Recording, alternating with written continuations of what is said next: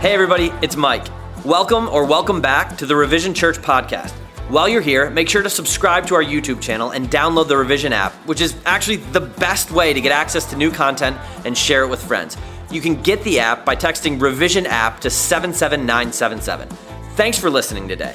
My hope is that this message will be helpful for you and would inspire you to take the next step on your faith journey.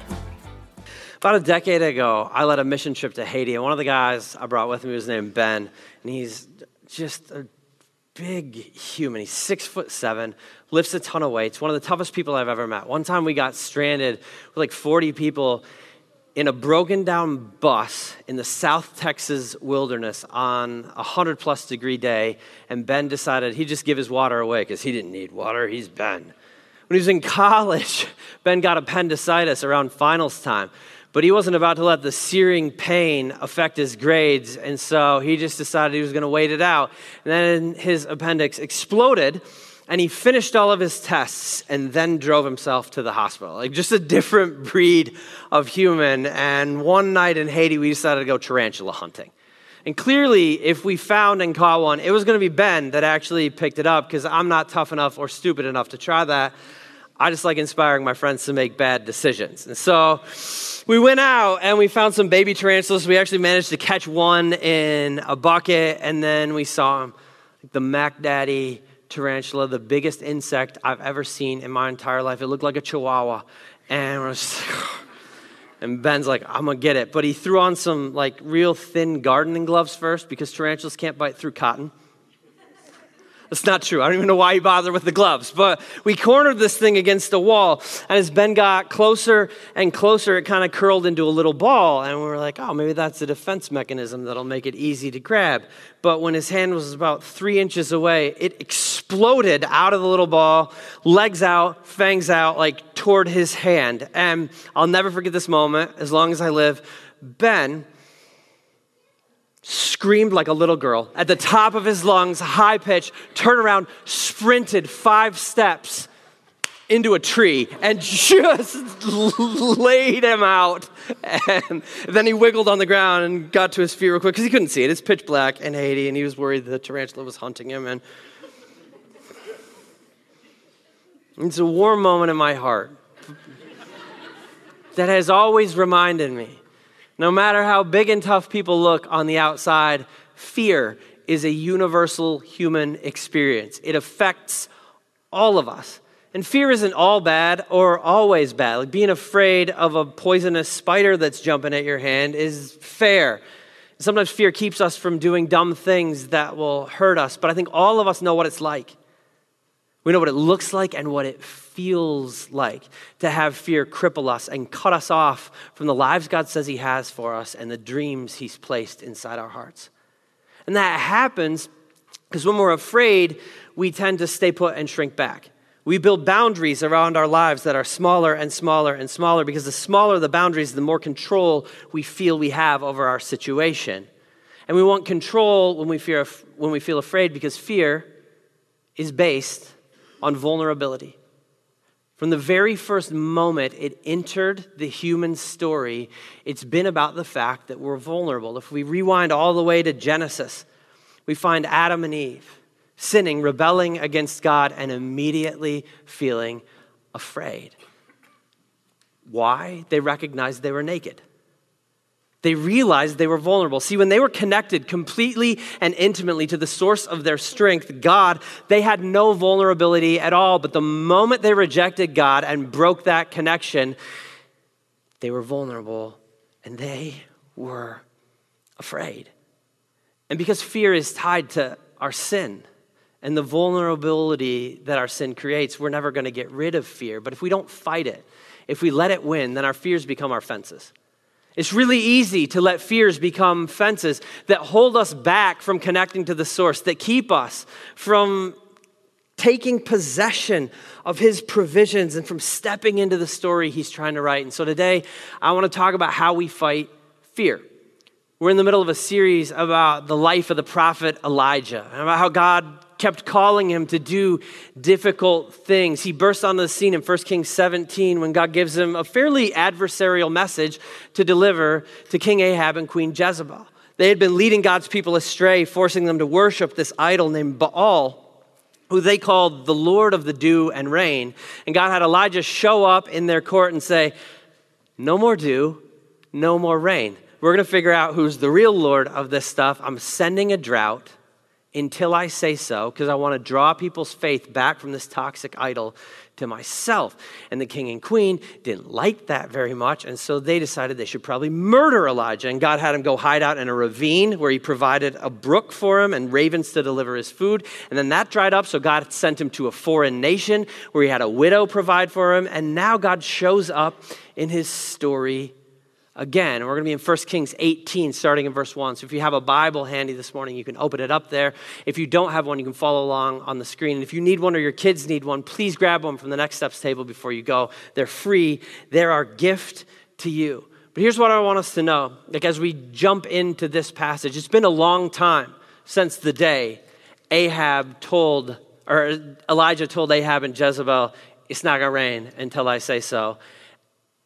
And that long time has caused a famine.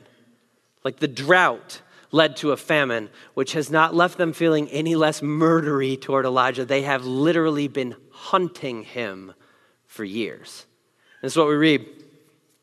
After a long time, in the 3rd year, the word of the Lord came to Elijah, go and present yourself to Ahab, and I will send rain on the land. A quick time out. Again and again, God keeps calling Elijah to go do increasingly difficult things, like deliver a message to the royal family who isn't going to hear that message. Hide out in a ravine and trust some birds to DoorDash your food. Go to a pagan nation where they probably want you dead and believe that I'm going to use a widow to provide for you. Like none of that's easy, but this one is like, go back and stand before that guy who's been hunting you. I don't know about you, but if I were Elijah, I wouldn't have been real excited to follow. I'm like, not this time, Lord. But what he's learned repeatedly is that when we go where God guides, he always provides. Always. The catch, though, is that we got to go. We can't let fear become a fence that prevents us from even making the journey if we want to see how God's planning to show up for us. You guys, taking possession of God's provision often requires winning a battle against fear. And I wonder today for all of us, whether there are some things God might be calling us to that fear is keeping us from going to. Like, what is it in your life that God's been tugging at your heart for that you're a little bit afraid to step out in faith and trust him for? Whether it's a conversation that you need to have, a career move you need to make, a school you need to apply to, a friend you need to invite to church, an amount you need to release your death grip on and give, a space you need to serve, a relationship that needs to change, or something entirely different. What I can promise you is even though it might be scary to follow, God's got something for you if you go. But you gotta go if you're ever going to know what that something is. And Elijah knew that. And so we read, Elijah went to present himself to Ahab. Now the famine was severe in Samaria, and Ahab had summoned Obadiah, his palace administrator. Obadiah was a devout believer in the Lord. While Jezebel was killing off the Lord's prophets, Obadiah had taken 100 prophets and hidden them in 2 caves, 50 in each, and had supplied them with food and water. You want to talk about fighting fear to follow God? How about Obadiah, right? Like this dude knew Jezebel would take not just his position, but his life like that if she found out he was worshiping the true God instead of Baal and saving his prophets. And yet he did it anyway.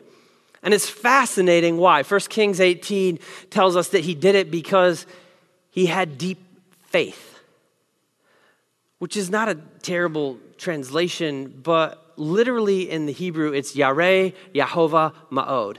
He feared God greatly. He did this because he feared God greatly. Now, did he fear Ahab and Jezebel? Of course he did. They were mean and awful, and they killed a lot of people, and they were scary, but he feared God more. And so he was willing to be obedient to what God called him to, despite the fact that there was a very real potential cost in his life. And part of the reason for that we need to understand is that his fear of God was different than his fear of Jezebel. Like disobeying the queen was a fear that was kind of like I don't know what might happen to me if I do this type fear. But not following God's call was I don't know what might not happen to my world if I don't do this type fear. It was like, what might I and everybody else around me miss out on if I'm not willing to be obedient? The Bible talks a lot about the fear of the Lord. Proverbs says the fear of the Lord is the beginning of wisdom. It says the fear of the Lord is a fountain of life. And we don't often think like wisdom and life and fear go together. But here's what we got to understand about the fear of God. It's not about avoiding punishment as much as it is about discovering life. There's an element to fearing God that's like acknowledging he's holy and he's other and he's powerful and he's big and we're not. But that shouldn't inspire terror in us. It should inspire hope and excitement that we get to be a part of the story he's writing and a fear of missing out on that story. It's like FOMO. It's fear of missing out. Spiritual FOMO is the reason Obadiah risked his life to save those prophets, because he's like, I so desperately want to know what God's doing in the world. I'm about to be a part of it no matter what it costs me. So that's what's going on. And then one day Ahab comes to him. It says, Ahab said to Obadiah, all right, go through all the land, all the springs and valleys. Maybe we can find some grass to keep the horses and mules alive so we won't have to kill any of our animals. So they divided the land they were to cover, Ahab going in one direction, Obadiah in another. As Obadiah was walking along, Elijah met him. Obadiah recognized him, bowed down to the ground and said, is it really you, my Lord Elijah? Yes, he replied. Go tell your master, Elijah is here. That seems like a simple sentence to say, right? Like he was actually traveling back to Israel to have this conversation, but I don't want us to underestimate the guts it took for Elijah to say, go tell Ahab I'm here. Like he could have absolutely chickened out, seen Obadiah and been like, what's up, man? How are things? They're dry and hungry? No way. I didn't see that coming. Anyway, keep this on the down low. I don't know yet whether I want to see Ahab. I'm kind of like in breathing, right? But he didn't. He had a Jake and Elwood blues moment. And he's like, all right, I'm on a mission from God. Tell your boy I'm back. And Obadiah heard that and he's like, no. No, what did I do wrong? You trying to kill me? He's been everywhere. He looked through all the nations. And any one of them was like, he's not here. He like made them swear that, so you think I'm going to go tell him that you're here and then God's going to disappear you? I don't know where the Spirit of God might carry you off to if I said that. If I tell him that you're here and then suddenly you're not here, because that feels like a thing God has been doing for you for 3 years, then he's going to kill me? No. And it's fascinating. Obadiah, this like hero of the faith who's been saving prophets' lives, suddenly finds himself in a battle between fear and faith. He's worried he's going to end up on the wrong side of a miracle. He's going to go tell Ahab, hey, Elijah's back, and then poof, God's going to disappear Elijah, and Ahab, poof, is going to disappear Obadiah's head. And God has never been unfaithful to Obadiah. He has literally zero reason to believe this will happen other than he imagined it in his brain, and now it's just crippling him because it could happen. And this is a really incredible picture of something I want all of us to understand this morning. Worry is a misuse of your imagination. Worry is a misuse of your imagination. See, fear comes from our vulnerability, but it also comes from this incredible place inside us that's part of what makes us human. That's part of what it means to be created in the image of God. We're set apart from every other creature on this planet by our ability to hold reality and unreality in our minds at the same time. We can know what's real and what's not real and hold them in tension and discern between them in a way that no animal can. And that allows us to dream about a future that does not yet exist and then use the God-given abilities that have been placed inside of us to go out and create that future. But see, that same space in us that allows us to imagine, that allows us to dream, that allows us to watch Marvel movies without like looking to the sky wondering, is Thanos actually going to attack? Like, we don't believe that. that same space that allows us to collect information and project a better future, also allows us to imagine horrible, terrifying, awful, painful stuff that might happen. Fear is a future-based emotion, and it's a byproduct of the human ability to look ahead. And to kill it completely would mean losing the part of our souls that God knit into us, which enables us to dream and imagine and hope. And so because we're vulnerable and sinful, and because we're built to hope, and we're built to look ahead, and we're built to dream about the future, we are never, ever, ever going to get rid of fear completely, but we can fight against it. And if we don't fight against it, if we don't actually believe that God's voice matters more than the voice of our fears, then it will cripple us all our lives as we misuse our imaginations and allow fear to be a fence that keeps us from the great things God wants to do in and through us. Because somehow, somewhere, deep down, we've stopped trusting a God who has never been anything but trustworthy. And this is kind of where Obadiah is at. And he's about to do something I do. He's about to make an excuse for why it's okay this time and describe why his past faithfulness means his present fearfulness is not a problem. He looks at Elijah and says, hey man, I've been worshiping the Lord since my youth. Didn't you even hear what I did? Jezebel was killing prophets. I saved them. I saved all their lives. And so, tell Ahab you're here. Not this time. And I so relate to this. Have any of you ever had God tug at your heart for something and felt like he was leading you to it and been like, I did the last one. I have a bank of good deeds. Can I just skip this one? I feel like I've done enough at this point that I shouldn't have to do this one. Anyone else? I feel like a lot of us have been there because fear's very real. And then we follow God and then we stop following God. And that's the exact spot that Obadiah is in. He's like, I've done it in the past, but this one feels like a step too far. And the thing about his life and our lives is fear's just with us. It's part of our vulnerability and part of our ability to imagine and to dream and to hope. And so it's not going away. It's just going to be there.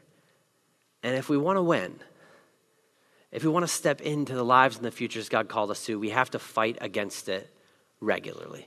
Again and again and again and again and again and again. That's true for us, and it was true for Obadiah. And so Elijah recognizes that. He gives him a little grace, and he says, hey man, I want to calm and quiet your fears. As the Lord Almighty lives, whom I serve, I will surely present myself to Ahab today. And so Obadiah went to meet Ahab and told him, and Ahab went to meet Elijah.